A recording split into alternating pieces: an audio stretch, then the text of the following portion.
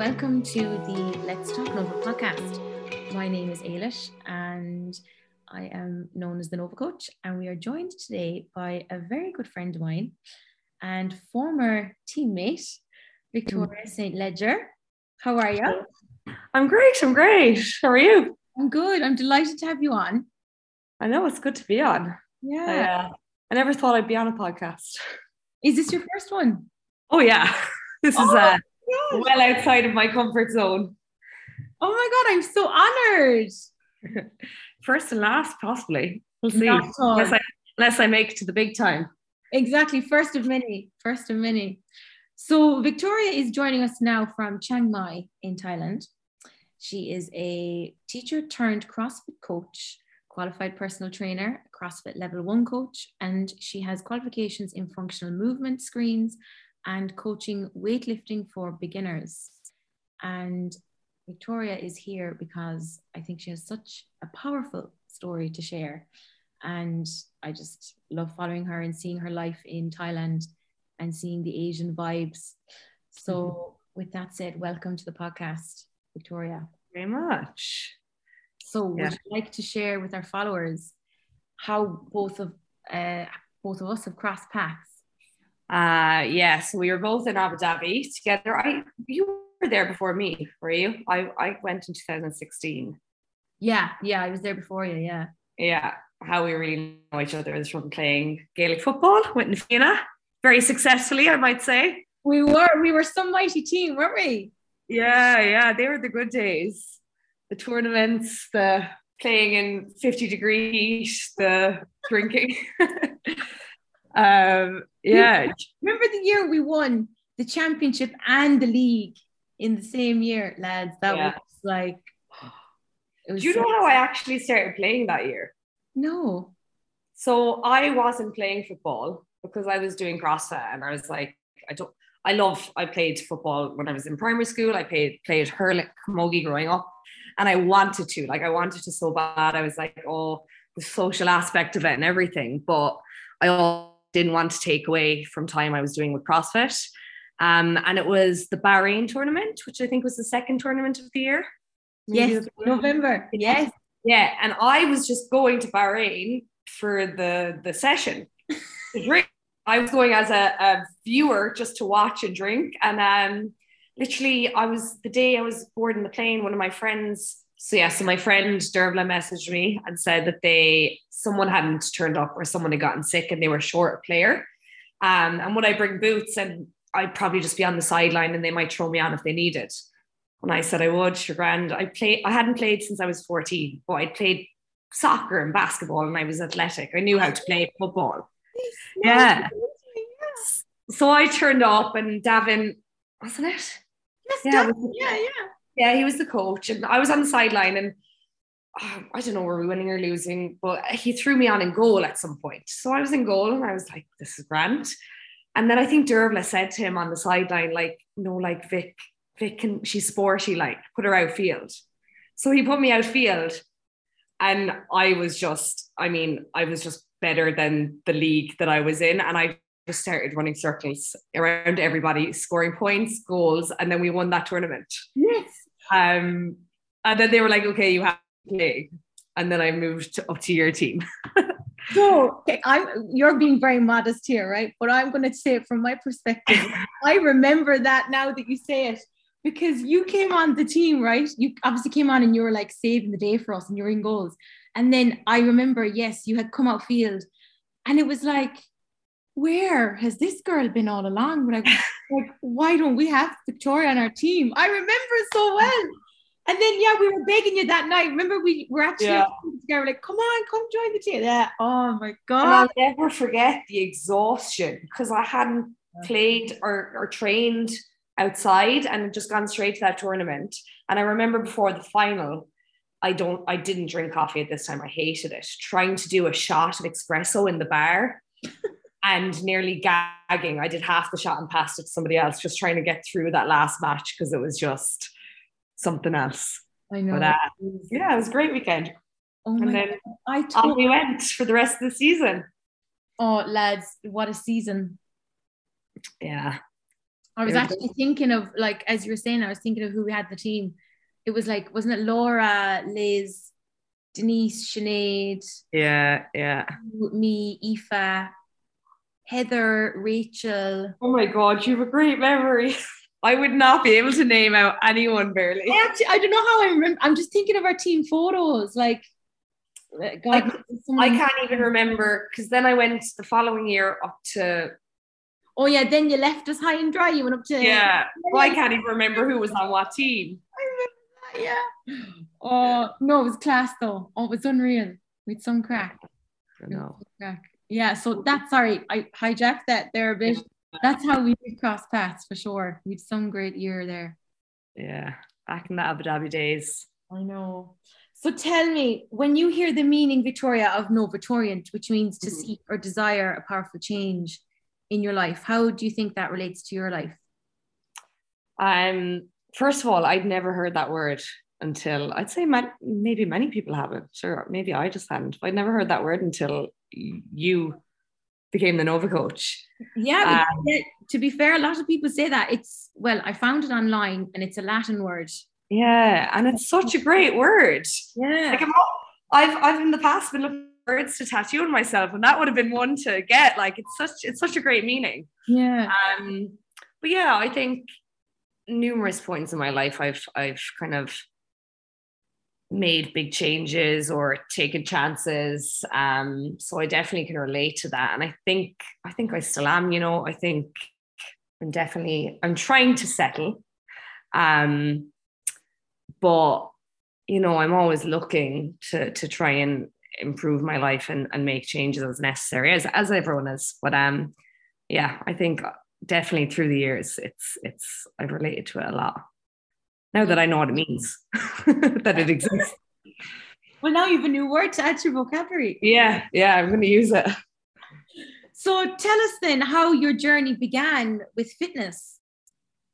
I was typical growing up, tomboy, out in the streets playing football all day long with, all my friends. And yeah, I just played every sport under the sun growing up.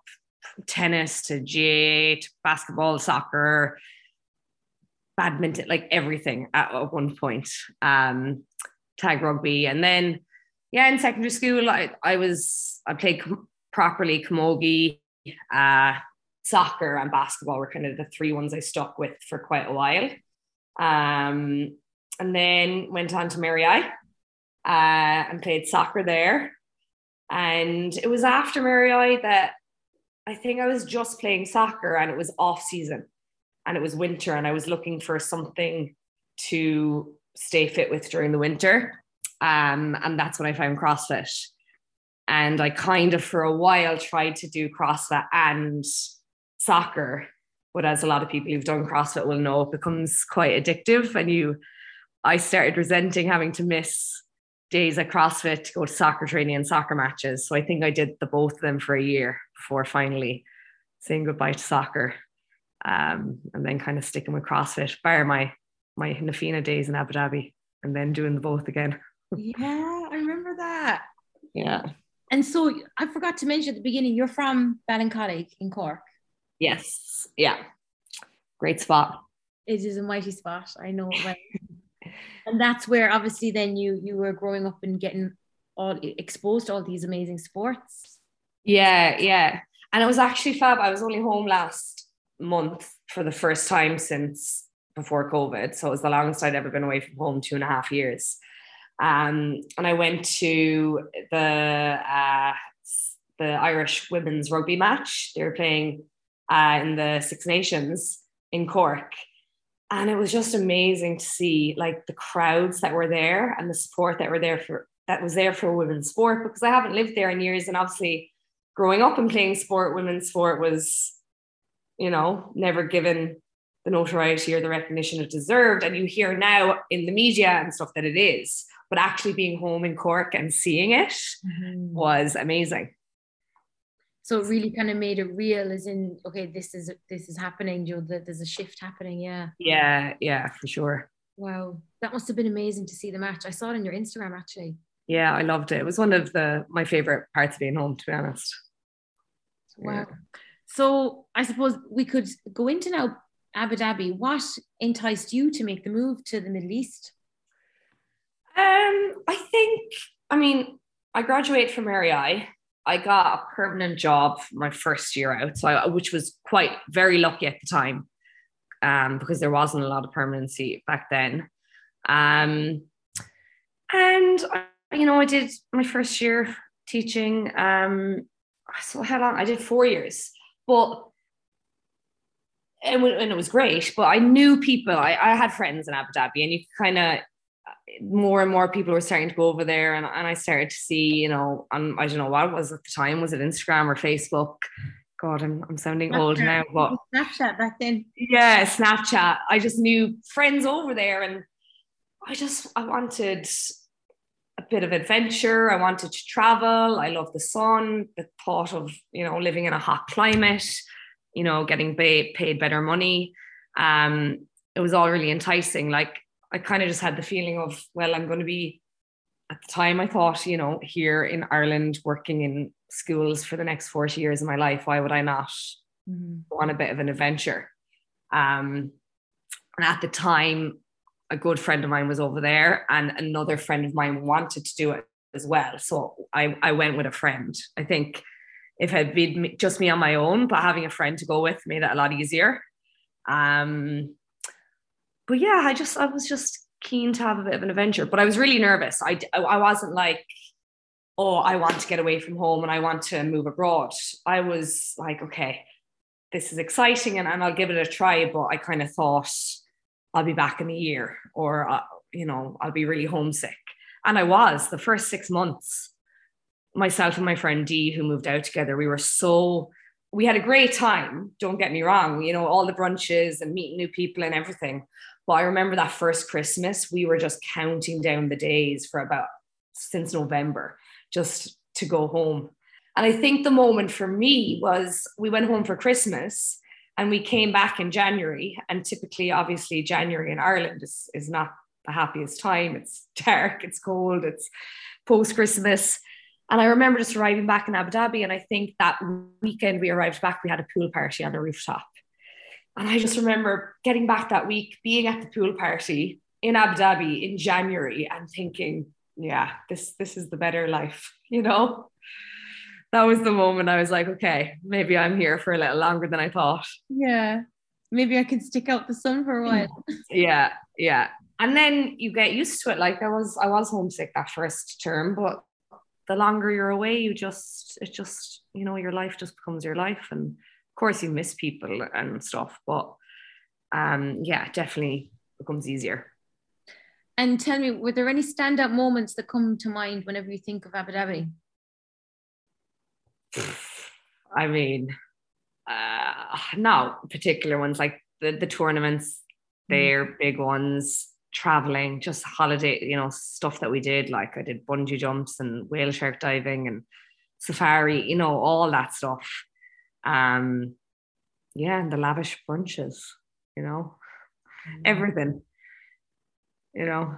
but yeah, mostly the traveling for sure. I know the traveling is insane, to be fair. Yeah, we are very lucky. Yeah. So talk us through then your move to Thailand. Yeah, so then I was in Abu Dhabi for 3 years. I don't know how long I would have stayed. I probably would have stayed longer you don't know, in Abu Dhabi, everyone says, oh, last year, and then they're there 12 years later. But no, I moved to Bangkok. So I moved for love, for a relationship. So yeah, that kind of cut Abu Dhabi short, because I wasn't planning on leaving at that time. But then I met someone and we were doing long distance and we wanted to be together. So I made the move there at Bangkok, and then that just didn't work out quite quickly. So that relationship ended within my first 2 months living in Bangkok. So that at the time was very difficult, because I'd uprooted my whole life and moved there. And it was kind of, I always thought when I was in Abu Dhabi, I didn't think I'd move further away from home. So then this was further again. Bangkok is quite an intimidating kind of big city. And it wasn't definitely a place I had thought about moving myself. So yeah, 2 months in, it kind of, or less than 2 months, that didn't work out. And I was kind of faced with a decision of, what do I do? Do I stay in Bangkok, where I had taken a teaching job, but I didn't actually want the job at that time. So it was around that time, like towards the end of Abu Dhabi, I did my CrossFit level 1, at the start of my last year in Abu Dhabi. And I'd started shadowing coaches there and kind of learning the ropes of coaching a little bit. And it was then the thought kind of started in my head that like, maybe I can do this as a career. Mm-hmm. But then to go to Bangkok, I had to get a teaching job for a visa. And I actually remember like looking for jobs in Bangkok and being so stressed because I knew I didn't want to go through the interview process. I didn't want to teach in any of these schools. Like I found it very overwhelming thinking about, because they're like big international schools, you know, it's different to teaching in Ireland. And even in Abu Dhabi, you know, my school there was fine, but like all these schools were these big British international schools that I was just like, is going to be paperwork and stress, and I didn't want to do it, but I had to get over here. So I was then left in Bangkok. Relationship had ended, in a job I didn't want to be in. I had already started my personal training course online, so I'd started wanting to shift. Mm-hmm.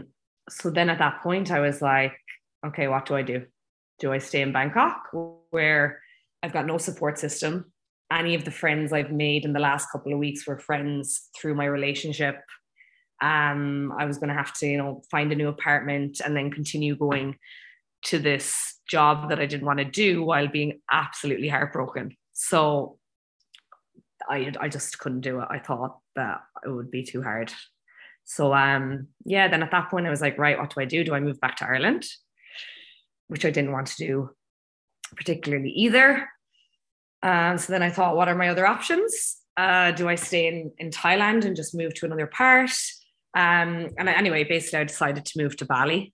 So I decided to quit my teaching job, move to Bali, where there's lots of CrossFit gyms, and just kind of study my personal training course, try and get into any of the gyms over there that I could, try and get work there, work for free, get any experience. And that's what I did. And that's how that change happened. And you know what you said? I forgot you had gone to Bali. Yeah. Yeah. So I went there for 2 months, just trying to like reassess my life and like I said, I'd started my personal training course. So I was like, right, I'm going.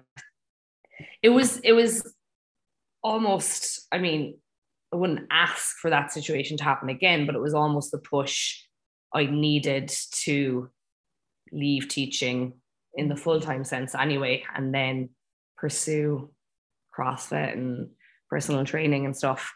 But yeah, it's just funny the way it happened. You know, it's like that saying, when bad things happen, or when one door closes, another one opens, or the silver lining, you know, all those phrases. No, absolutely. And like, it's like there was a path made for you, even when, of course, you were heartbroken and the relationship didn't go well. There was still a path being carved out for you that was meant for you, you know? Yeah.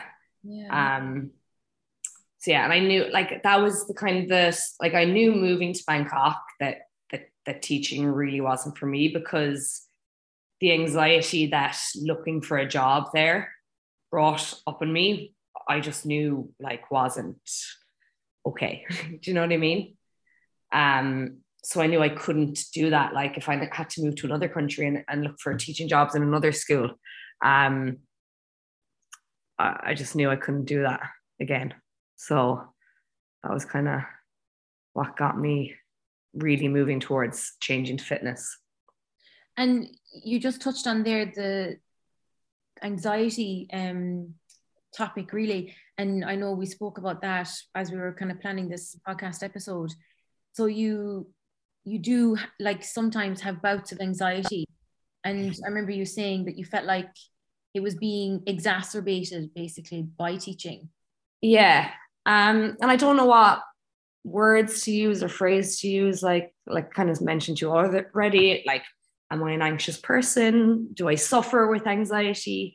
Like, I don't know how to phrase it, but yeah, I think, as I was saying to you, I'm coming to a kind of realization now in my life that this is something I've had throughout my entire life, and it's not necessarily getting better. I mean, it is, you learn a lot about yourself, but I think for the last 10, 15 years, I've always thought, okay, I have anxiety, or I feel this way, it'll get better when. So it was like, when I was in college and I was coming out, I was like, it'll get better when, that happens. Or when I was in my first year of teaching and you get those inspections. What's that first year called? Your HDIP, or I can't even remember. Yeah. But I found the first year of teaching ridiculously stressful. Like, to the point where in my first year of teaching, where you get like 2 inspections over the course of the whole year, but you have to be ready any day in case the inspector walks in. And I would like have sleepless nights regularly where I could not sleep. I would be rerunning over lessons in my head. And I remember going into school feeling physically sick because I hadn't slept. And I did call into work a handful of times sick, or went in and had to leave because I just, like, I wasn't sleeping. I was feeling like physically ill, like I wanted to vomit. Like my heart would be racing, and it was just this like pressure in my chest. And like I said, I just, thought, oh, well, it's my first year teaching. It'll get better after I've been teaching a few years. And then I moved different classes, and I was like, okay, it's just because I have a different class or age kids every year. It'll get better when I have the same class for a few years. And then I went to Abu Dhabi, and it was actually a little bit easier in Abu Dhabi because in the Middle East, you get breaks during the day. You have like, they go out for Islamic or they go out for music. So if I was really anxious in the morning, I always knew, okay, I only had like an hour and a half of lesson to get through. And then I'd have a break to prepare. So it was always about like not being prepared enough or not being on top of things. And like friends of mine that know me very well, or that I've lived with as a teacher, like I have some friends in Cork, and like I'd be at home like working all evening, and they were teachers as well, and they're like, what are you doing? Like, how do you have so much work? But I used to just make it, like, I think teaching is the kind of profession where you're never on top of it. There's always more you could be doing. There is always more to do. You could always be a better teacher. And for me, not being on top of it, or not feeling like I was doing my best, which I was doing my best, but not being on top of things, or not being as good as this other teacher I saw, or like that child not being able to read as well as maybe they should. I took that.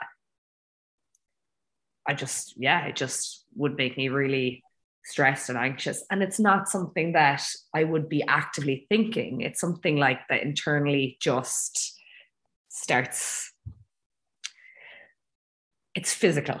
It's so hard to explain. It's just a sense of something happens, or I wake up and I think of something, and then all of a sudden it's like pressure in my chest, my heartbeat is racing. And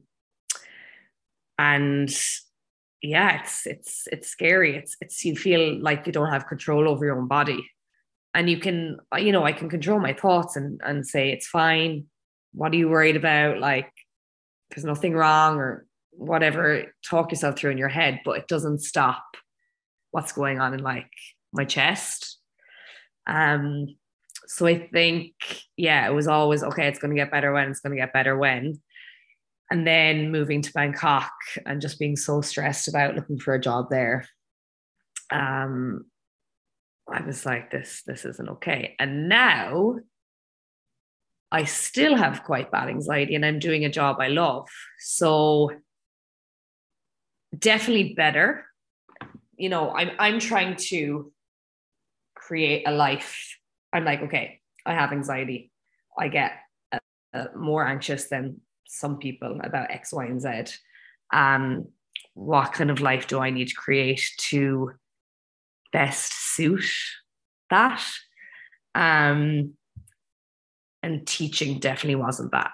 And I think now, if I was still teaching, I think I would have at some point had to have like long-term, leave from school or something. Because there are days now where I do feel really, really anxious, but I can go into the gym and I love what I'm doing and I get distracted by it. And I can go in and kind of work out, in the middle of the day and stuff. But if I was going in and facing 6+ hours with 30 kids, I don't know would I be able to keep the anxiety down, if that makes sense.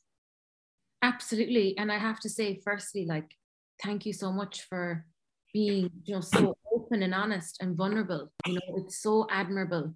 And you're speaking about it with such humility, like such confidence as well. Like, you really know yourself, and that's obviously that's probably from, moving away from home, living in Abu Dhabi, living in Bali, living in Chiang Mai, and getting to know yourself really.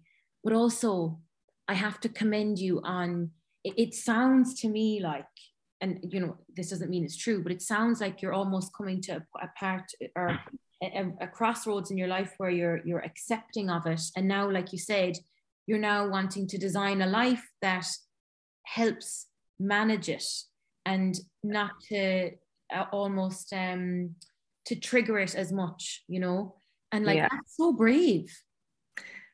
Do you think?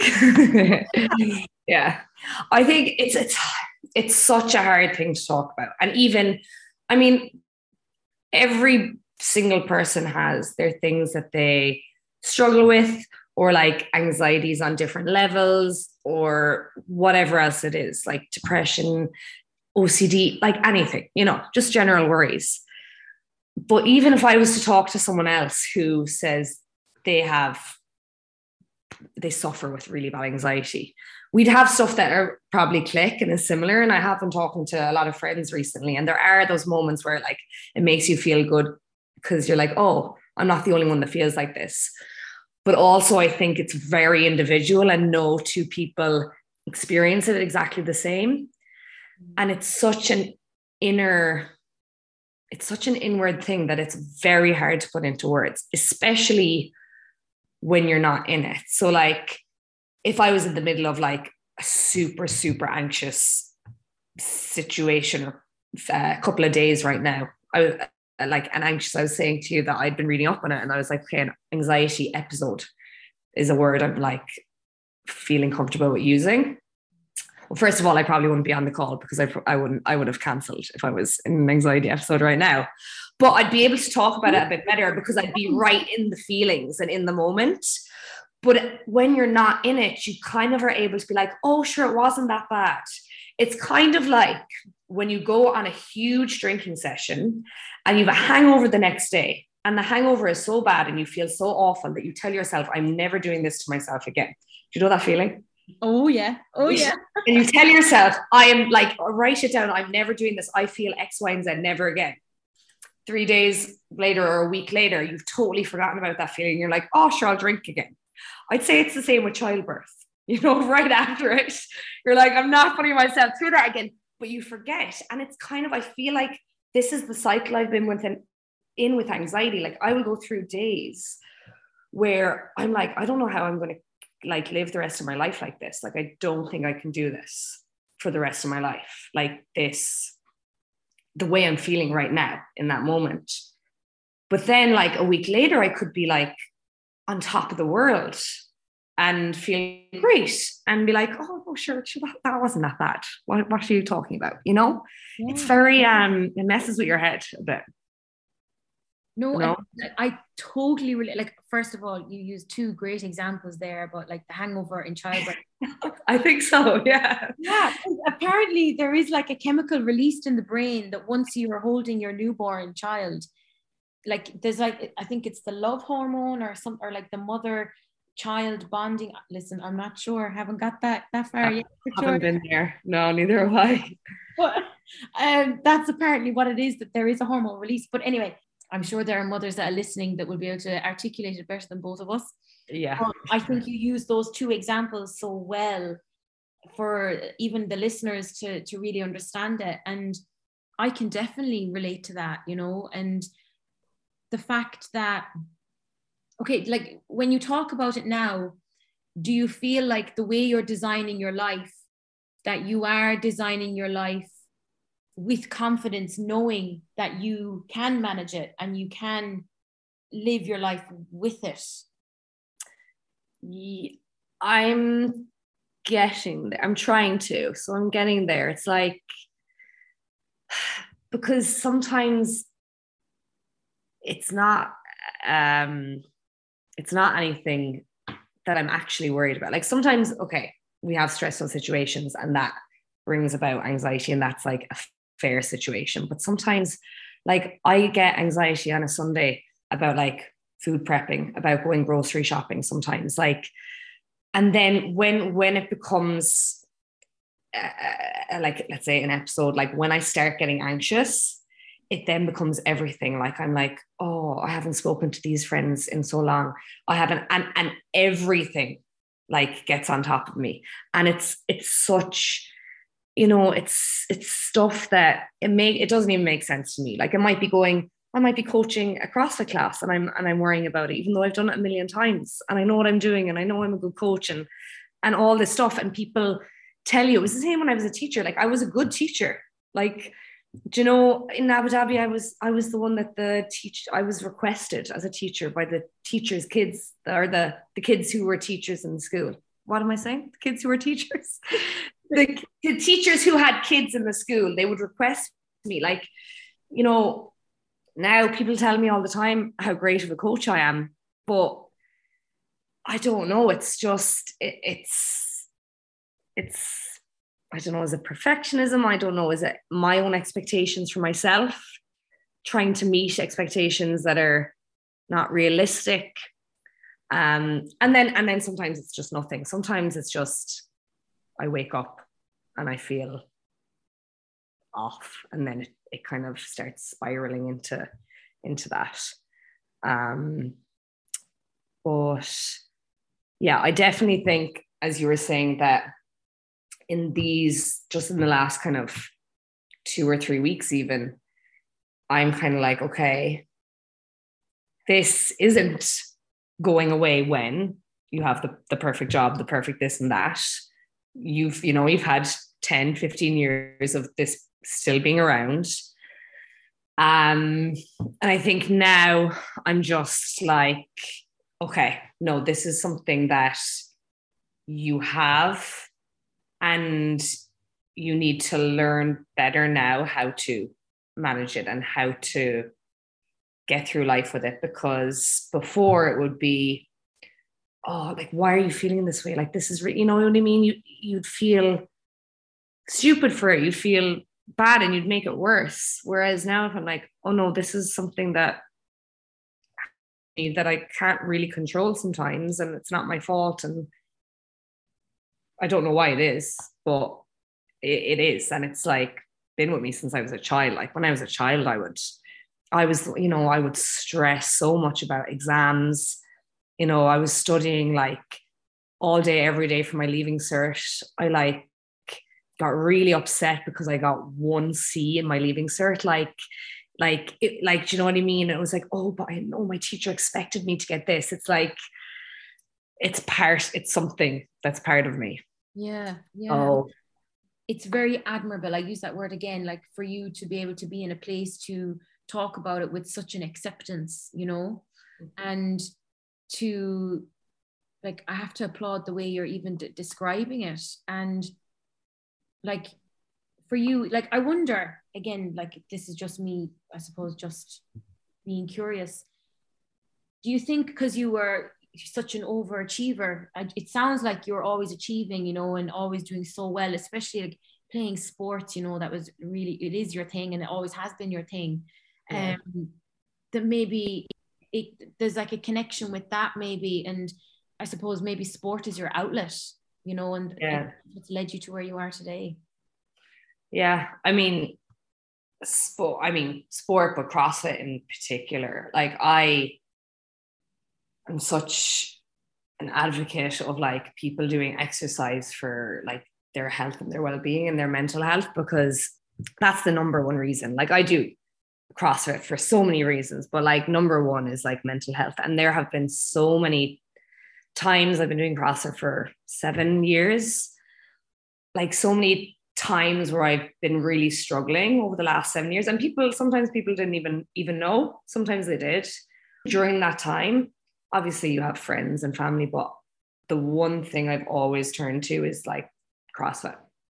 So whether that's like me going and working out and using that as therapy, or the CrossFit community.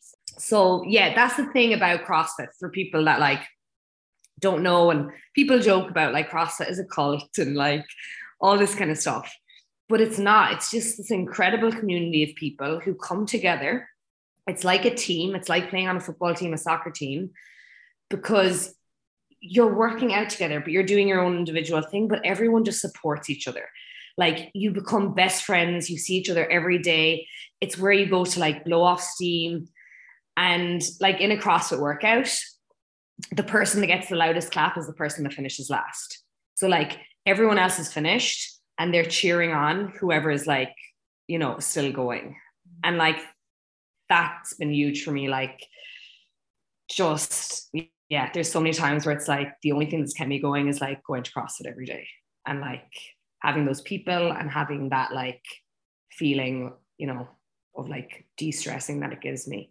And that's what I want for other people, you know, because this is the thing. I'd say there'll be a few people that will listen to this podcast and will be flabbergasted. People that know me very, very well know that like I'm an anxious person and that like I worry and I overthink things and X, Y, and Z. But a lot of people on like the periphery don't know.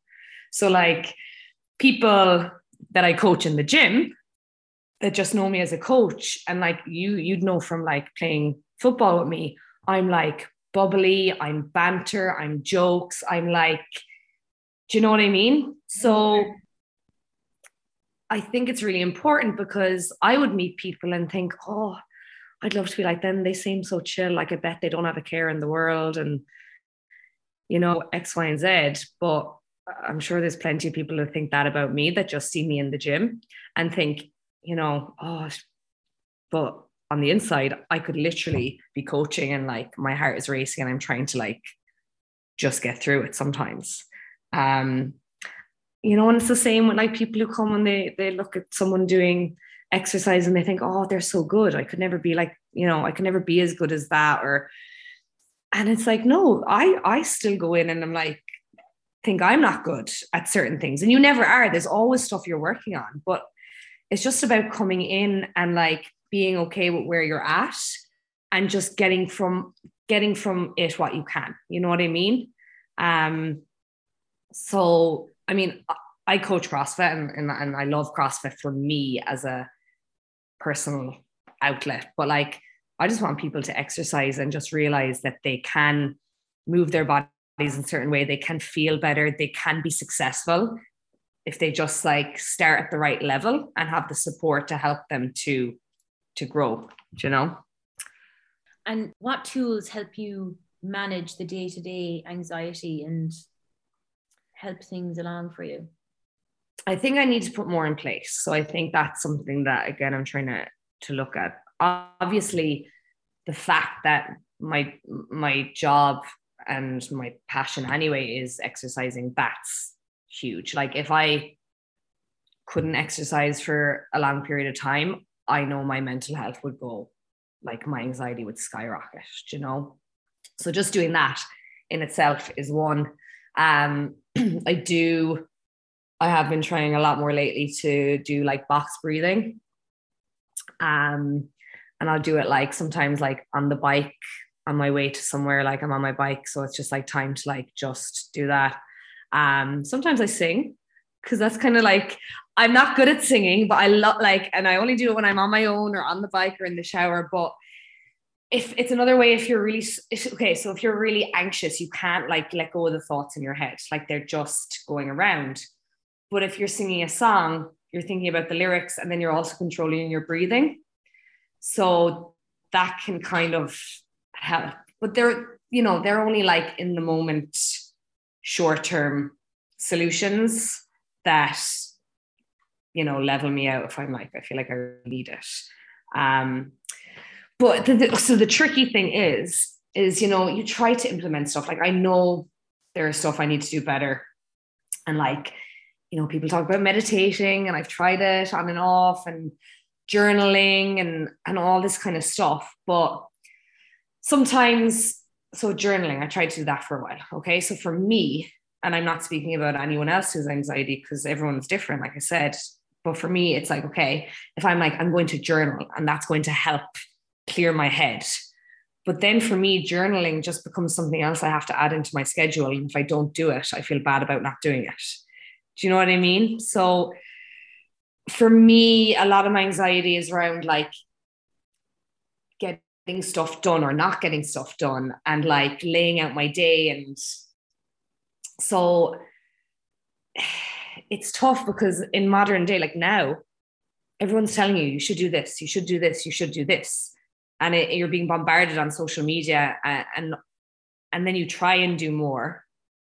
But for me, that actually can make it worse. So I need to figure out like some very simple things that help. I actually just started 2 weeks ago because the journaling wasn't working for me, because most of the time I'm up at 5 a.m. to coach. I'm not one of these people who can have a morning routine unless I want to get up at like the middle of the night, which I don't.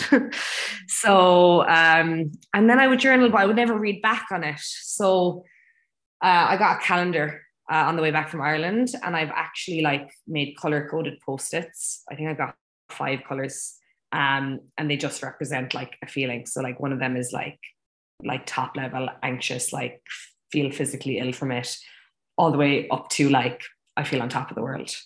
And I've been doing that for 2 weeks, just like every day, putting a color, or sometimes it's 2 colors on. And I think that's just going to help me get a visual and get some perspective on how frequently I feel certain ways, so that I can then like tackle it. Because again, like I said, you forget about it. So I forget like, okay, how often am I this anxious? If you're not tracking it, it's hard to really get a good grasp on it. Because then when you do feel good, just focus on that, Yeah, and even the way you said it's a visual representation of like how you're feeling, I'm guessing that would be really good to help you identify patterns of like, yeah, it could even have something to do with your hormone cycle, which is huge yeah. in life, isn't it? I've tried that. I've tracked my cycle, and I haven't got spotted patterns with anything, which again, and there might not be. And obviously, things do set it off, but yeah, I'm just trying to figure out like, and it's so easy to look at the colors on a calendar, and it's so easy to put it on, that doesn't stress me out. Yeah. Yeah. I think what you're saying is like, it's something that you weren't told to do. It was an idea that you thought of. So you're kind of happily obliging to do it. You're not being you're not being told by Instagram like, this is what is suggested as like the perfect morning routine, or and that's it. And you hear about that, and then you're like, oh, I should be doing a morning routine. And it's like, it's this, that I should in my head, that can get quite repetitive. So do you mind me asking now, how were you then, let's say, through the experience of lockdown? Because you experienced it in Thailand, didn't you? Yes, I did. I actually, well, first of all, I just feel so lucky that I was in Thailand for it, because I think we dealt with it very well here, and we had it very easy compared to other countries. And actually, before I moved to Chiang Mai, so I was in Bali, I went home for Christmas. And when I was home for Christmas, I was like, okay, what do I do next? Do I go back to Bali? Do I stay home? And I was actually offered a CrossFit job at home. And then I was aware of potential opportunities in Chiang Mai. So I was between staying home and coming to Chiang Mai. And I literally made the decision over the course of 2 days. And I'm so glad I did, because if I'd stayed at home, I would have been in lockdown, living at home with my parents. The job I was offered, that gym closed down during lockdown. So I think if I had been in lockdown in that situation at home, I would have really, really struggled. Here, we only had that first initial lockdown, we had 2 months. Mm-hmm. And then our gym was able to open pretty quickly because it's an open air gym. So for a while, they were like, okay, if you have AC, X, Y, and Z, you have to stay closed. So our gym opened. And yeah, we throughout the whole last 2 years have barely had to shut down. And then, you know, when we did, we were able to take workout equipment home and still see people. So bar that initial 2 months, it wasn't too bad. But this time last year, I came back. I traveled down south from Thailand. I came back to Chiang Mai. And because I had traveled within the country, there was still some like, if you've traveled, you had to do like mini quarantines. And it wasn't that I had to stay in my apartment. I could leave my apartment. I could go to the supermarket. I could go for a run, but I wasn't allowed to go to the gym. So we had a rule in the gym that if you've traveled outside of the province, you have to stay at home for 5 days. So I think I had to stay at home for, I think maybe it was a week, but all my friends are people in the gym. So I also couldn't see any of my friends. And I really struggled with those 5 days, like really, really, really badly. So I don't know how a lot of people did it. I always said I couldn't come home to Ireland. I couldn't leave. And while there was still hotel quarantines here, because I don't think I could have done like the two-week quarantine at any point on my own. Yeah. And when did that, I never thought about that actually, you returning to Thailand then if you had left. So when did that lift, the quarantine for Thailand? Only, so it was 2 weeks, then they dropped it to a week. It only lifted in like November. Wow. So even like my friend, one of my best friends was getting married in October and I was supposed to be bridesmaid. Couldn't go home for that. And about a month after her wedding, they lifted it. So then my mom came in December and then I went home in April. So they still have one night. They only just lifted the one night quarantine this month. So when I came back at the end of last month, I had to do one night, do a PCR test, wait for that to come back negative and then go. So they've been pretty strict throughout. I mean, which has been good for the most part because, you know, we haven't had cases like a lot of other countries. Yeah. And then how for you, like the transition then, I suppose, touching on that. So you had been to Bali, you went home for Christmas, and then you made the decision to go to Chiang Mai. Yeah. So were you were teaching in Chiang Mai, weren't you, before COVID hit? Yes. So I moved to Chiang Mai in January before COVID, and I didn't have a CrossFit job here, but I had met people, coaches from the CrossFit gym here at a CrossFit tournament or competition in Bali. And I knew one of them were leaving. Then I found out the other one was leaving. So I kind of was like, oh, there's maybe jobs going there. And I emailed and they were like, oh yeah, we probably will have something, but there was nothing definite. So it was kind of like, if you're here and you have a visa and you're working elsewhere, there'd definitely be some part-time hours. So I moved to Chiang Mai. I got literally a job teaching English on Facebook. This was the kind of the maddest thing I've ever done now, because, and that's the thing, when you live abroad, when you start doing these scary things, not that they start getting less scarier, because they're not, but you're just more willing to do them because you've had positive experiences and you know, sure, like it'll probably be a great experience. It'll probably work out. And if it doesn't, I just go home, you know? So you get a bit madder. You're like, oh yeah, I'll try that. So yeah, I got a job teaching English they told me on Facebook, yeah, come, we have a job for you. And I was like, okay. So I went to Chiang Mai, started teaching English in an English language school here. And then I did start coaching in the gym part-time. And then we shut down. We went into lockdown.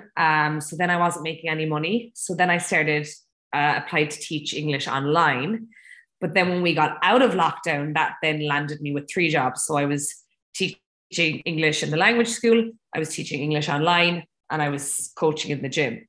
And I did all 3 of those for about a year because I couldn't really get out of either of them. I didn't, the gym was what I was wanting to do. I wanted to coach more and make that a full-time career. But I had to keep teaching English with the language school because that was my visa, and I couldn't just cut my visa in the middle of it, in the middle of a contract. And then because it was COVID and we had no tourists and the gym had been closed, like I wasn't making enough money in the gym or the school. I had to keep the online teaching for money. So for a while I was I was going like CrossFit in the morning, coaching, then going teaching English in school in the middle of the day, in the afternoon, and then coming home and teaching English online from like 6 to 8:30. And I remember seeing your Instagram stories. You put up the time and you'd be like, and you'd see how busy your day was, and then you're sitting down with the laptop in front of you in the evening. Like, how did you manage it? How did you manage your time? I actually don't even know. I think it's such a blur. I think, you know, whatever you have to do, you do, you know? So sometimes, you know, the more time you have, the less you get done, you know, and the more you procrastinate. And yeah, I just did it. I don't know. I mean, I had a good routine in that I would coach and then I would train myself and then I would shower there. The worst part was going to the school, like shower, 15-minute bike ride in like either rainy season or like the heat. So I was sweating by the time I got to the school, teaching there for, you know, not good money, but like having to do it. And then coming home in the evenings, it was like, that was tough because I would be exhausted. And the teaching English online was the part that I had to be most energetic for. And yeah, I don't know. I don't know how I did it, but I did.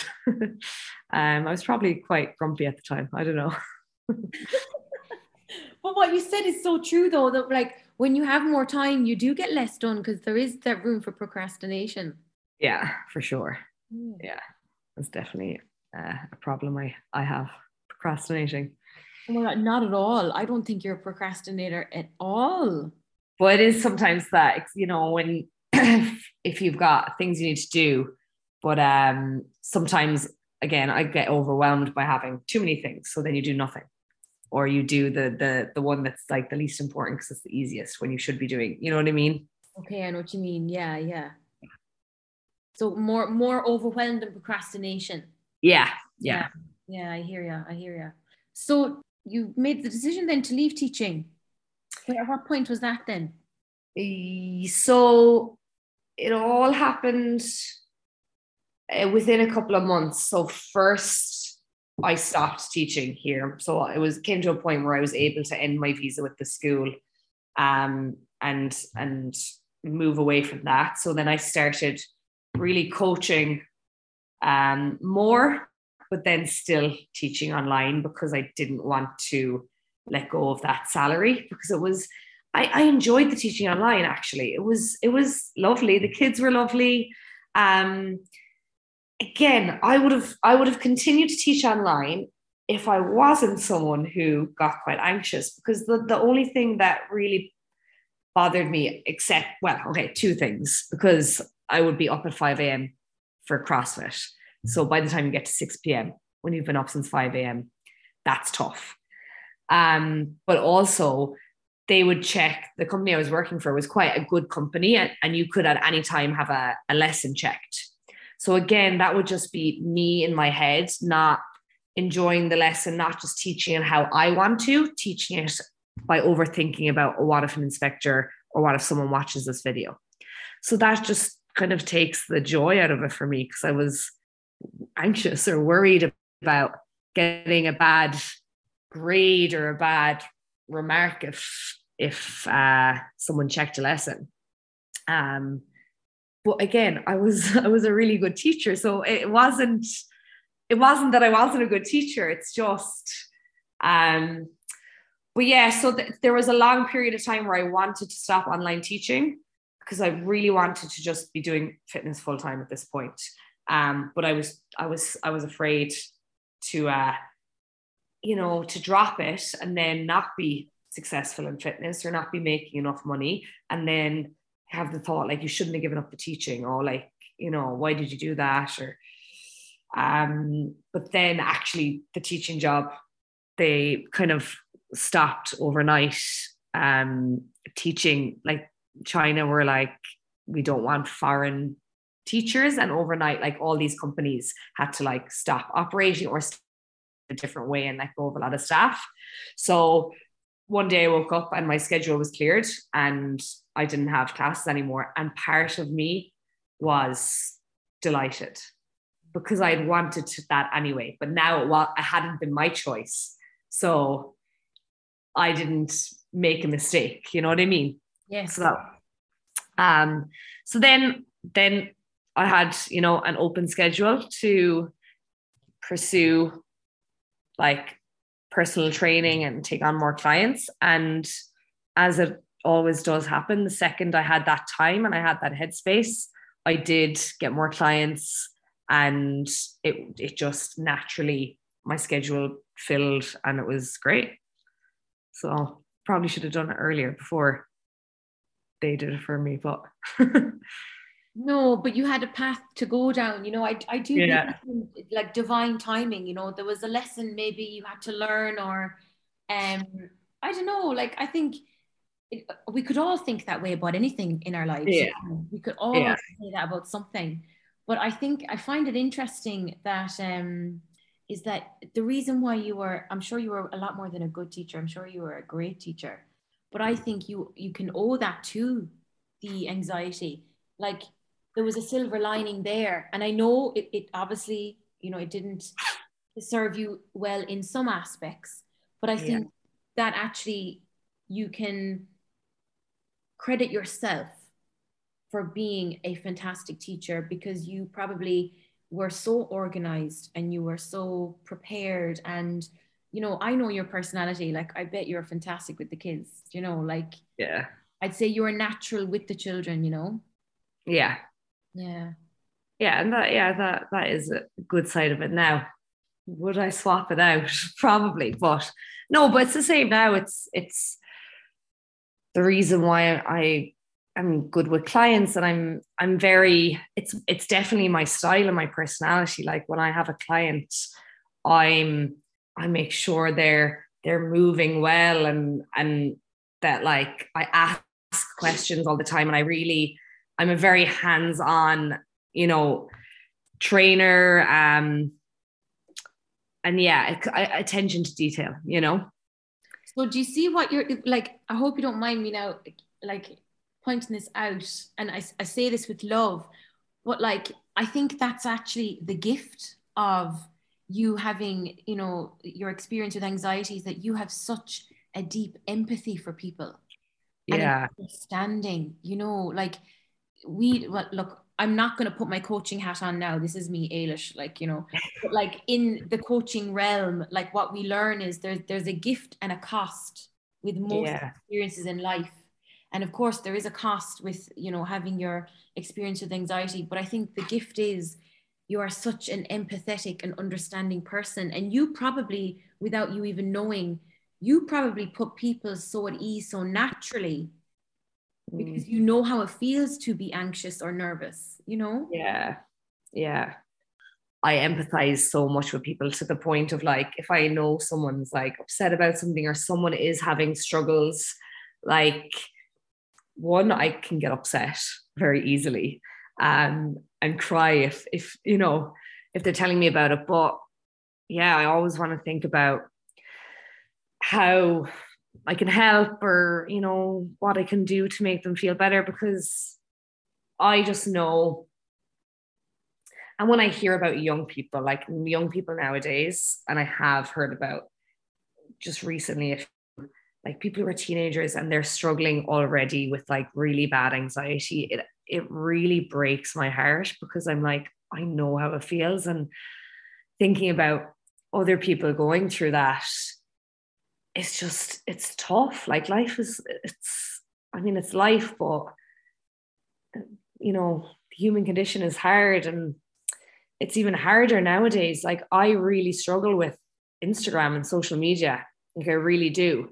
And now kids growing up with that, if they have similar feelings, having to deal with it. Like, even for me, like, I know, okay, really successful fitness people are big on Instagram. They're big on all these social medias. And I've tried at numerous stages to like kind of build a profile, but that is like top of the list of things that sets my anxiety off. So now I'm at a point where I have to decide, do I just not do the Instagram thing? Do I not do the online thing? Is that feasible long term? Because that's kind of, where it's at, where the future is headed. Do I just like hire someone else to do it and I have nothing to, you know what I mean? So you kind of have to make decisions, and that's still a decision I have to make and figure out what's best for me, my career, my mental health, and how that all goes together, No, absolutely. Like, I'm listening to you and you're like, I'm getting tears in my eyes. Like, I'm getting emotional even like listening to you, because you're so inspiring, Victoria. Honestly, like, first of all, you haven't changed a bit, and for in a good way. I mean, like, since we last met, when you left Abu Dhabi, like, you're still the same Victoria, and just to see you flourish is just, oh, it's fantastic, and like, I bet you're a fantastic fitness coach. Well, you'll have to come over and see. Oh my God, definitely. Have you been to Chiang Mai? Have you been to Thailand? Sure, I have. Geez, I have. I've been to Thailand twice. And to Chiang Mai that was back in 2014 when there was eight of us, 8 girls. We did a summer there, 8 weeks travel, 8 weeks. No, not 8 weeks, 3 weeks traveling. It was mayhem. Oh my God, it was mayhem. And there was many a bucket. Oh, like lost in buckets, I'd say. Like the flights that were missed, the missed boats, the lost passports, then the found passports, the lost luggage, then the found, like, oh, it was manic. Well, you could come out now and have a different experience. You could have the fitness, the coming to the gym, and then going to the nice, just like Instagrammable cafes to do some like remote work on your podcast, work on your Instagram. The cafes here, it's Chiang Mai is very much, it's like the Bali of Thailand. It's very much nomad, remote work spaces. Like, that's the cool thing about living here. Everyone does such unusual things with their life. And that's the one thing I love about living abroad. Like, I just think I've had such different experiences through the people you meet when you live abroad, particularly in Abu Dhabi as well. But Abu Dhabi was a lot of Irish, and I spent a lot of time Irish because there were so many there. Whereas here, there's barely any Irish people. And like, I meet people and I ask them what they do for a living, and I'm like, that's a job? Really? Like, tell me more about it. Like, it's so interesting, the different experiences you have here. And I genuinely think, like, if I had stayed in Ireland, I don't know, I would be a totally different person. Like, I'm such a different person through the experiences I've had over the last 7 years. That's mad to think who I would be had I not had them, or had I not met the people that I've met. Yeah.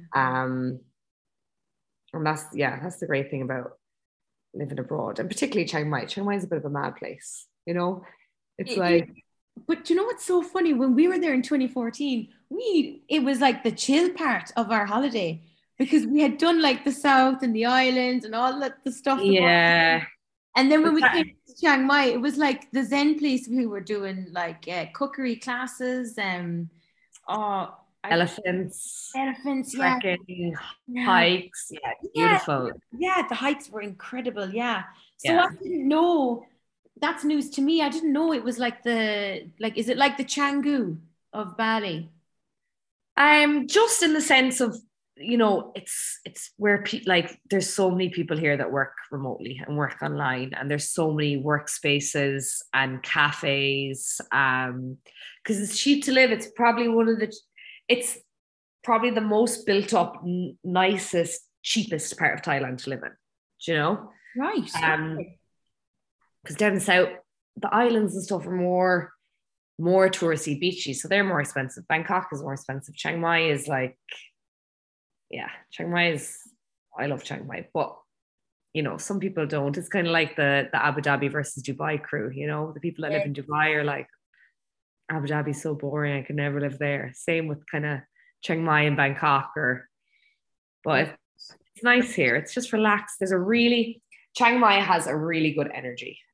It's just got really good vibes, really interesting people. Yeah, like the people you'd be in chat to. Sometimes they're mad, sometimes they're interesting. Something like there's also Chiang Mai is a lot of volunteers, a lot of NGO workers. Yeah, just really interesting people who have taken really interesting paths in life. Lots of entrepreneurs who set up businesses. It's an inspiring place to be, and that's the thing, when you do move away from home and you meet people like this, then it makes you feel like you can do these things. Like when I was in Bali and I met ex people who had set up their own business and people who were doing fitness, and it made me feel like I could do anything I wanted to do. Whereas I don't know, if I'd lived in Ireland, I might have still had the same need in my head and still followed it, but I don't think it would have happened as fast, maybe. And maybe it wouldn't have happened at all. But yeah, getting out and meeting different types of people who've done so many crazy things in their lives. And yeah, it definitely helps change your perspective on what you can do. Yeah, it does. And it broadens your horizons, definitely. Yeah. It does. Yeah. It's so powerful when you see, especially when you meet people who, like you said, are setting up these businesses, or they've left the big high flyer job for something more simple and slow paced. But when you are having a conversation with those kinds of people, and you're able to relate to their life, and you're like, okay, they're just like me and they can do this. That means it's possible. Yeah. And like there's pros and cons to everything. There's pros to being in Ireland. Like I was home, my brother just got a brand new house. It's stunning. Him and his girlfriend, like getting on great in their jobs, all of that, that's great. And for me, even like with my anxiety and stuff, parts of teaching were great. Like I had a pension, I'd good money, I'd paid holidays. So, going out and working for yourself, some part, and changing career, that in itself, can be financially like unstable sometimes. You're away from family. So, you know what I mean? There's win and lose. There was a article I read, a friend sent it to me last week, and it was about kind of the pain of being an expat. And like, people see all the great stuff. Like, I'm sure people are super jealous when I post that I'm at a swimming pool or with elephants or whatever it is. But, you're also, there's negative parts. You're away from family and X, Y, and Z. But there was a quote in it, and I read it last week, and it really hit home. And it was like, we are always faced with leaving something behind when we step through the doors of our desires. So there's always loss, even if you're making a decision that is for the best. I sound very Glennon Doyle now, but yeah, there is loss. Like with no decision, whether it's the right decision or not, there's always going to be loss. So you just have to make, you got to choose which loss you want, or which desire is greater. That captures the experience of being an expat so well, though, doesn't it? Yeah, that line just stood out, And it's like I don't want to be so deep, but like it's almost like you're grieving the life you had in order to pursue the one you want, like you said, like the one you desire. Like, yeah, but I would prefer to grieve the life I had, because I know what that life is, and now I'm making a decision. I can have that life if I want to, but I'm choosing this life.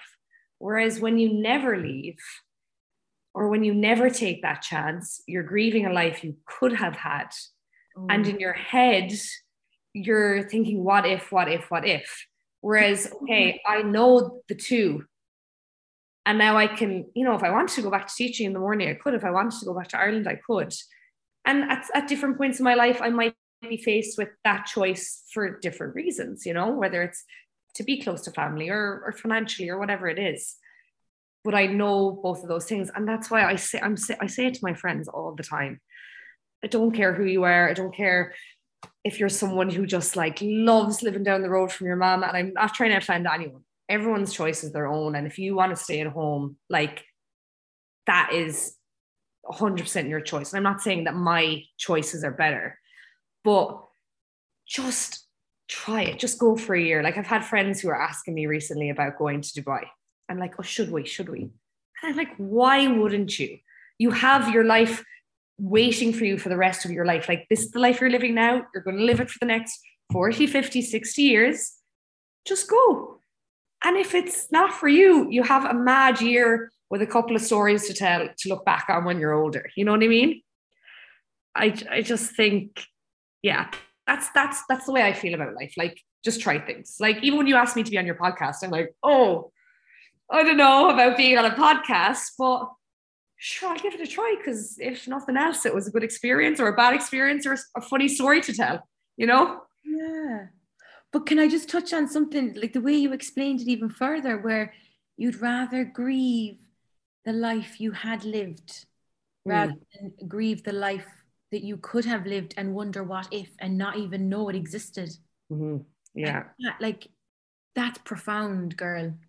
Because the regret you can have when you do that and you're wondering, like, you know, could I have been happier doing this, or would I have been successful, or whatever it is. Depending on the kind of person you are, that could, and people don't take the chance because it's scary. And it is scary. Like, you know, and that's what I'm trying to say. I have been scared every single decision I've made. I am not an easygoing person. I've talked about how anxious I get about fucking cooking food, and I'm 31. But the more of these decisions I've made, the easier they become. And the more you realize you can do it.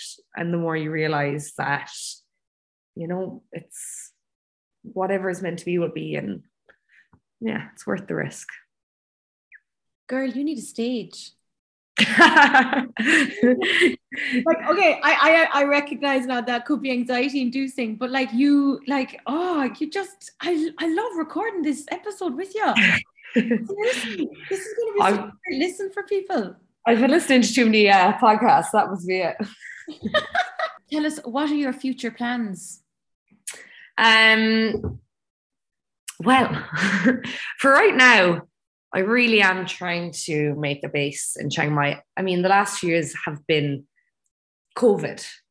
So yeah, I've been here for 2.5 years, but it's been COVID, and it's been no traveling, and what can we do? And we're in lockdown, and we're not in lockdown, and you know, we have tourists, we don't have tourists. So now I'm kind of having this feeling of, okay, now COVID is ending. We start to get tourists in the country. Things are kind of going back to normal. I did, you know, I got a dog in the last year. I've got a house for myself, you know, instead of living in an apartment like I have been for the last, since, you know, Abu Dhabi.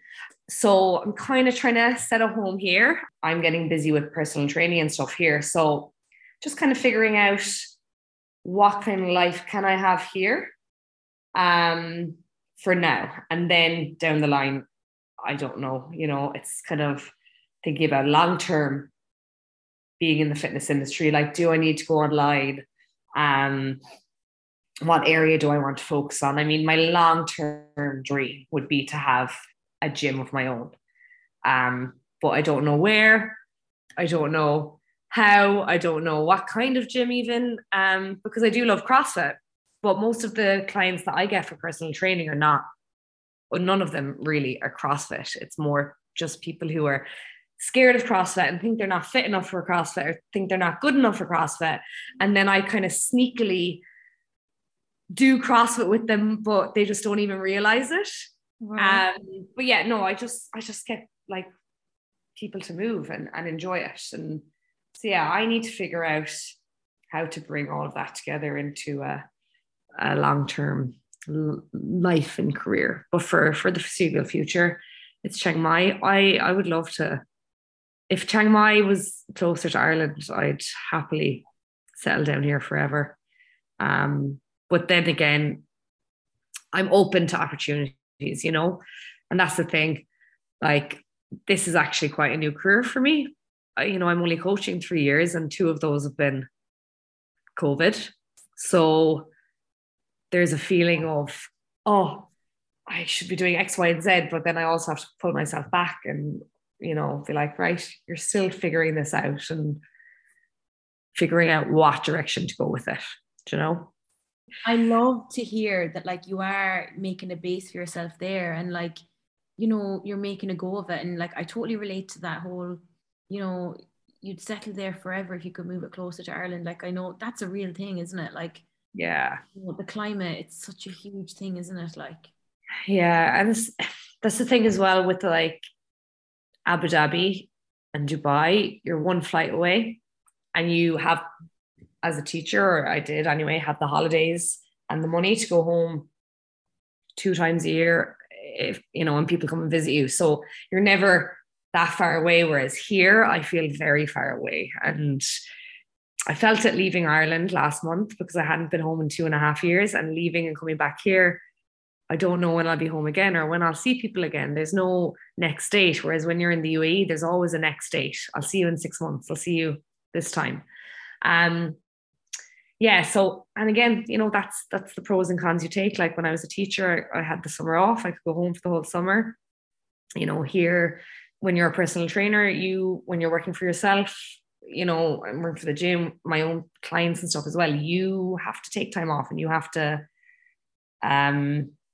take that financial burden and all of that. And obviously as well, Thai baht to euro is very different than dirhams to euro. So it's a different holiday. No, I absolutely appreciate that. I know it is so different. So Victoria, tell me, like, do you have any advice, let's say, for anyone listening who like your story resonates so much with them right now, and they could be having a physical reaction where they're like, oh my God, this girl is me. And they could be anywhere in the world right now in any kind of job, and they want to pursue a life in fitness coaching. What would you advise them? I think with fitness coaching, I think you have to really make sure that it actually is something that you want to do. I think a lot of people go to gyms, and naturally when you go to a gym or you go to the place you do exercise, it's like happy endorphins, right? So people all the time are like, oh, I want to be a coach. Like, it happens quite a lot because they just go there, and that's where they see the coaches, and coaches are in good moods, or they should be most of the time. But it's definitely something that, like any other job, you can't just look at the positives. So they have to, definitely try it part-time. If it's a career change, and if you can, start doing some courses, try it part-time. But just be aware of the lifestyle that it is, and it can be, which, can be very early mornings and very late evenings, because people need fitness outside of their 9-to-5 jobs. And that, you're not just people's fitness trainer, you're like their therapist. Like, you have to be, like, personality is so important. You have to just love chatting to people and being around people all the time.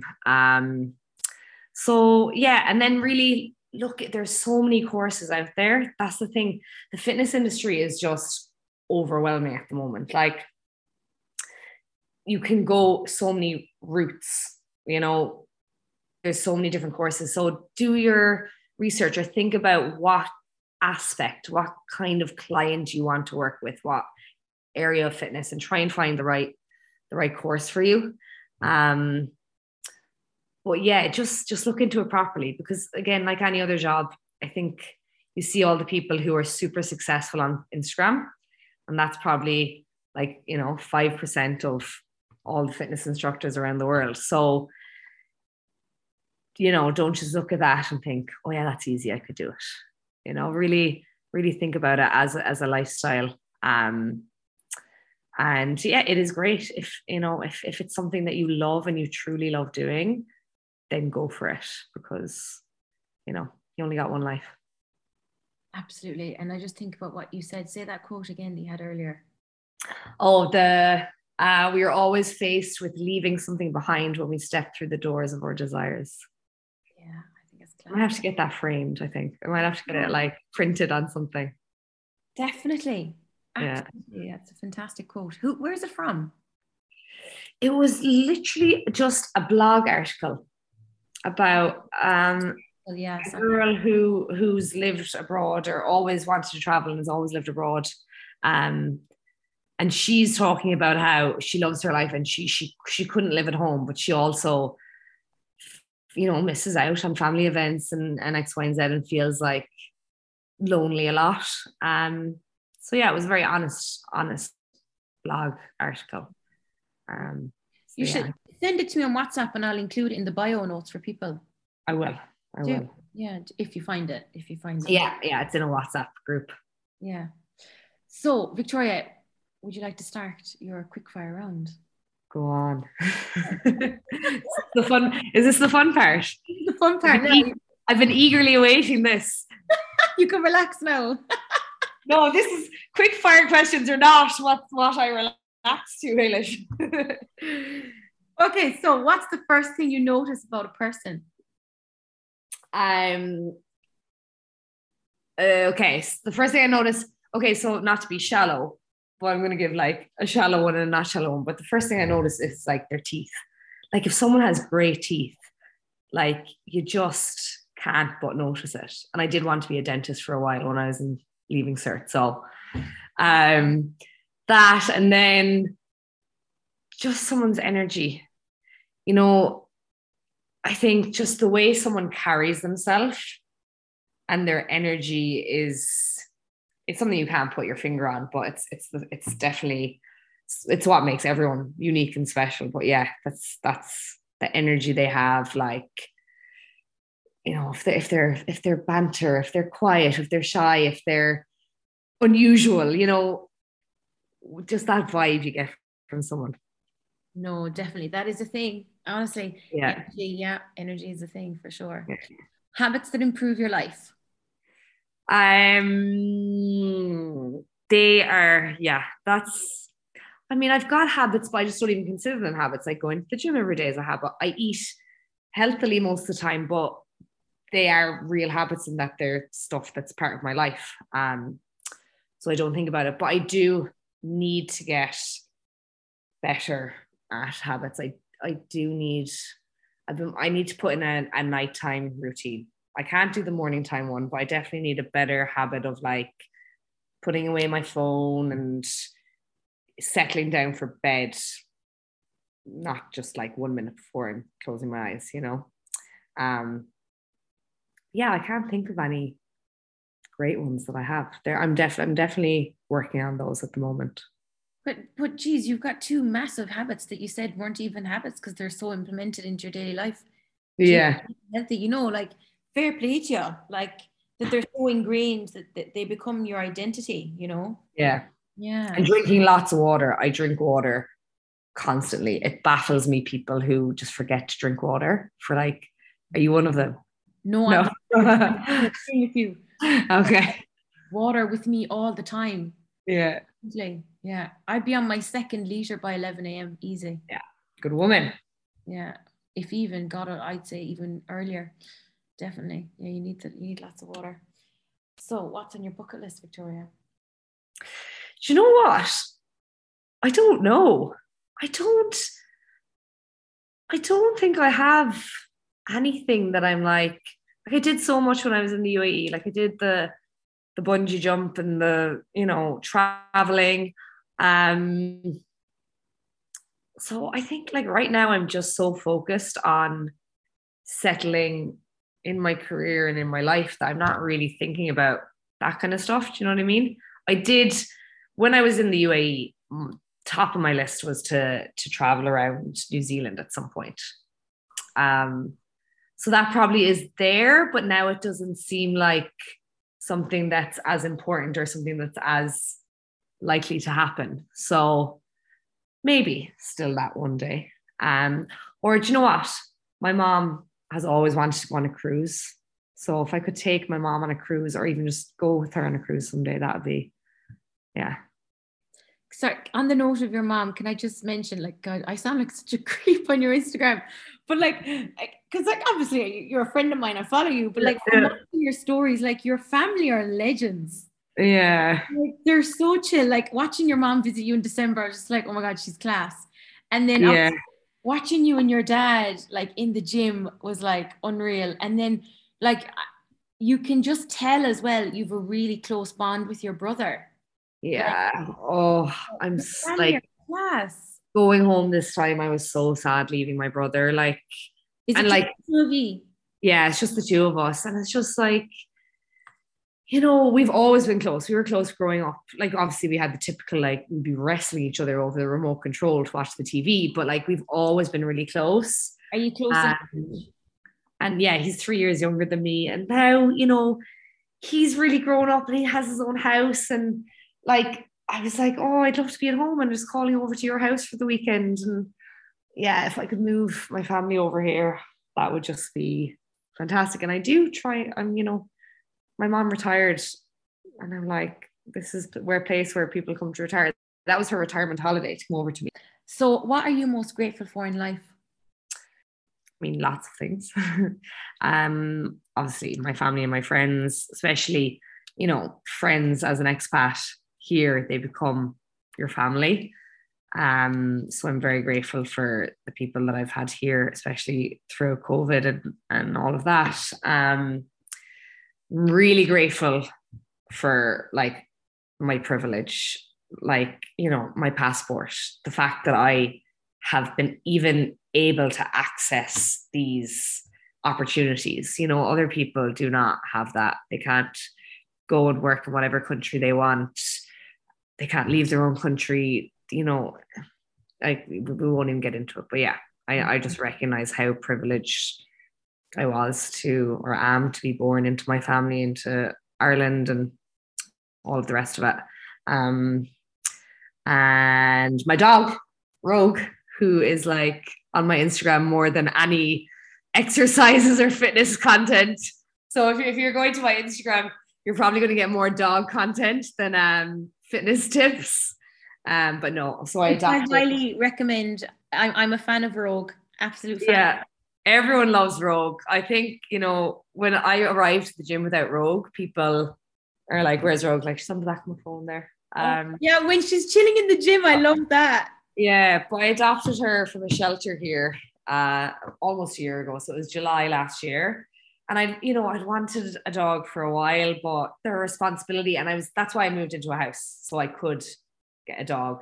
But yeah, she, like, having a dog, I had ones growing up, but I don't know, when I was growing up, I didn't pay much attention to them and I didn't take them for walks. And, you know, you tell your parents, yeah, I'll feed them every day, and then your parents end up taking care of them. But Rogue is like literally, yeah, like, she just brings happiness into my day every day. You know, she wakes me up in the morning, she gives me cuddles. You know, if I come home from work and I'm feeling whatever way and she's up jumping at the door. Yeah, dogs, animals are great.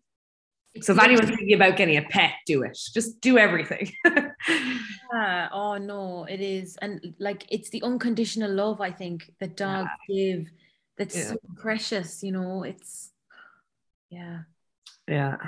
So I don't know how I'll ever have a child. Since I've gotten Rogue and I'm like so obsessed with her, I'm like, oh, I'd be obnoxious if I had a child. Like, so it would be this times 10, I presume. Yeah. Oh no, I love it. No, we're fans of Rogue anyway, for sure. So definitely follow Victoria, even just for Rogue. Absolutely. Yeah. And I love the name. Is that from like the brand of the CrossFit gear, isn't it? Yeah, it's from that. And then I was like, it kind of has a feeling of Ireland from it, because we use that word a lot in Ireland, like, oh, you know, he's a little rogue or she's a little rogue. And, you know, she is a rogue. Like, she escapes from everywhere. Like, everyone who's minded her, like people who took care of her while I was in Ireland, she always manages, even if they have dogs and the dogs stay in their garden, she manages to find the way out. Yeah, so she's a little rogue, but yeah, rogue fitness as well. So she's a gym dog and she's a Irish Thai dog. Oh no, we love her. We do. We love her. Mm. So content consumed that influenced a positive change in your life. I think for me, there's no, the way people always have this like one book or like Atomic Habits. I've read Atomic Habits, it's great. Or that one thing that they're like, yeah, that changed my life. And it was like an aha moment. For me, I've definitely had those moments, but I feel like I never remember them, do you know? So like I went to see Brezzy, actually in Chiang Mai. He did a talk on mental health. And I remember going to see him and in that moment being like, oh my God, everything he is saying, like I relate to so much. And like, I need to remember this. And I still have it written in my phone, stuff he said. But then you get busy with life and you don't remember those things, those things that you're like, oh, if I remember that, that'll be easier next time. So I think for me, like this is a podcast, like for me, daily listening to podcasts just is something like have a constant reminder of helpful things. And like I love listening to podcasts that are just about like human experience, like just people talking about with guests kind of like this that you can relate to. And I listen to like Glennon Doyle and Jamila Jamil and Pat Divilly sometimes, and I've recently just started listening to the Blind Boy podcast, and like stuff he's saying is just blowing me away. And it's very comforting to listen to that kind of stuff and realize that other people are having all the same experiences that you're having, Absolutely. And I think like that's why it's so important that people are brave and courageous and vulnerable like yourself to share their stories and experiences, because together we can support one another. And like you said, I think it makes people feel less alone. Yeah. No, and I know you touched on that earlier. Like, I think when other people feel like it's not just me, then there's a certain comfort in knowing that, Yeah. And I think that's what I'm saying is that I think most people do need it regularly. So, it's like exercise. It's like drinking water, being, eating healthy food. It has to be done regularly. And I need the constant reminders. So podcasts are really good for that, because it's, something you can listen to every day and have a new connection every day. And like a moment when someone says something and you're like, oh my God, I've just seen that in a whole different light. And that really has clicked with me. Like I love those moments. I love it. Yeah. I'm just like you. I don't really not watch a lot of Netflix. I absolutely devour podcasts. Yeah. Yeah. And people will be talking about something that's, you've spoken about 100 times before, but the way it's language, language changes things. So I mightn't have the words to explain even my anxiety or a relationship with someone, and someone else will just word it so beautifully. It's like poetry. And the way that they word it really just resonates with you. And I think that's really important. I think you're going to find a lot of people connecting to you after this episode, Victoria. Honestly. Yeah, no, I think you're just so inspiring. You really are. And you're very relatable. Stop there. I'm Irish. You can't be giving me this many compliments. Stop. €5 in pennies. Oh my God, yeah. Stop. Oh my God. Okay, so finally, your song. What is your favorite song? Okay, well, that's a really hard question because, favorite songs change and it depends on the mood. But I have to say, if you asked anyone here, because it's a song that I play in the gym, I play a version of it that's remixed with Eminem. It's a song that I play in the shower in the house, and it's a song that when it comes out or comes on when I'm on a night out, all bets are off, and it has to be Zombie by the Cranberries. And anyone that knows me and that's been on a night out with me and that song has come on like last Saturday night, and I went up and took the microphone off the band and started singing, and it was all over Instagram. But yeah, it started, everyone loves that song, but it started in Abu Dhabi. They used to play it in Heroes all the time. Yes. And kind of became the song of like, that we would just sing on nights out. And then over here, like I said, I'm the only Irish person in the gym right now. So it's like they all know it's my song and it's on my playlist that I play when I'm coaching. And yeah. It's a great song. It's and I came back from Ireland. I bought a tin whistle in the airport because I was really feeling sad leaving Ireland this time. And I was like, it's been so long and I'm going back to Thailand now. It's so far away. I need stuff. I need to keep my Irishness alive. When I was at home, I was like hearing like the Gaeilge and like accents and, that stuff. I was like, I need to have more Irish in my life in Chiang Mai. So I saw a tin whistle in the airport and I was like, sure, go on. I remember a few tunes from primary school and I brought it back. And I actually started trying to play Zombie on the tin whistle yesterday and it was appalling. It was awful. Give us a tune there. No, I can't. It's upstairs and it's very bad. The tin whistle is a great instrument, but when the tin whistle is not played well, I'd say my poor neighbours don't know what they're hearing. They're all Thai. But yeah, Zombie is quite the high-pitched parts of the tin whistle. I'm gonna have to work on them for a while. Maybe in a couple of weeks. If I nail it, I'll tag you on Instagram when I post it. Please do. So you're gonna have followers now following for this for sure. So there's yeah. Absolutely. But no, that song, there's something about that song, like, and I totally agree with what you're saying. Like, okay, we all grew up knowing the song. But there's something about Abu Dhabi, like maybe it is just Abu Dhabi, maybe it's Dubai, I don't know, is it the region? But like it was here where it really became a thing with the Irish community. And exactly what you said, it's the band International Playboys, is it? Yeah. That's the one. Oh, the memories. Yeah. And like whenever that would come on, the energy of the room, like it would just be like palpable. Like we were like their groupies. Every time they were playing, we would go and we would just heckle them until they played Zombie. Yeah. And then we'd be delighted. It's a great tune. Absolutely. Well, Victoria, I cannot thank you enough for agreeing to be a guest on my podcast, for being such an inspiring guest, for opening up so honestly and, being so candid about your journey and being so fun, and yeah, just thank you so much. You've just been a fantastic guest to have on.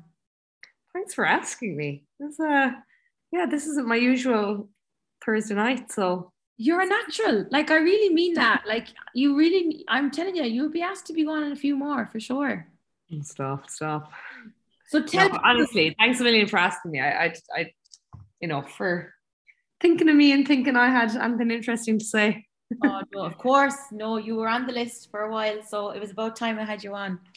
So share with people where they can follow you online. So I'm on the usual Instagram, Facebook. Instagram is what I use the most. It's at the Chronicles of a CrossFit Coach. Like I said, it's mostly just CrossFit and a lot of Rogue. And yeah, I want to start adding more in educational content to it. So that's to come in the future. Absolutely. So what I'll do is I'll add that into the bio as well, just to make it easier for people to click on. Yeah, it's a long one. Oh no, just for even where people just click a button. Yeah. I love the name, the Chronicles. Yeah. It was I actually got friends of mine here, their son's name is Crosby, and they made a page for him called the Chronicles of Crosby, and I was like, there's a ring to it. You want to have something a little bit different, not just CrossFit Coach or Coach Vic or Well, I like the alliteration. The CrossFit Coach, yeah, it's very good. Very good. So with that, I won't keep you any longer because I know you're 3 hours ahead of me there, so it's getting late over in Chiang Mai. I know. But thank you again, and for even committing to being on here. It's such a late night for you, but I wish you well. I'm so excited to see where this journey takes you and continues to flourish, and best of luck. Thanks. You too. I'm excited to see. I know you're leaving and what's next for you, and Yeah, I'm looking forward to following your travels and listening to some more interesting people on your podcast. Oh, thank you. Well, thank you so much. And we'll chat soon. All right, that's the end of today's episode. Please let me know what you think by giving me a 5-star review, giving me a comment on Apple Podcasts, or if you want, take a screenshot of the podcast episode, share it to your Instagram stories, and tag me. Let me know. Remember, if your page is private, send me a quick DM with your feedback and I'll share it to my profile page. Thank you again for spending your precious time listening to my podcast. I really appreciate it. I'm wishing you a fantastic day ahead, and thank you again.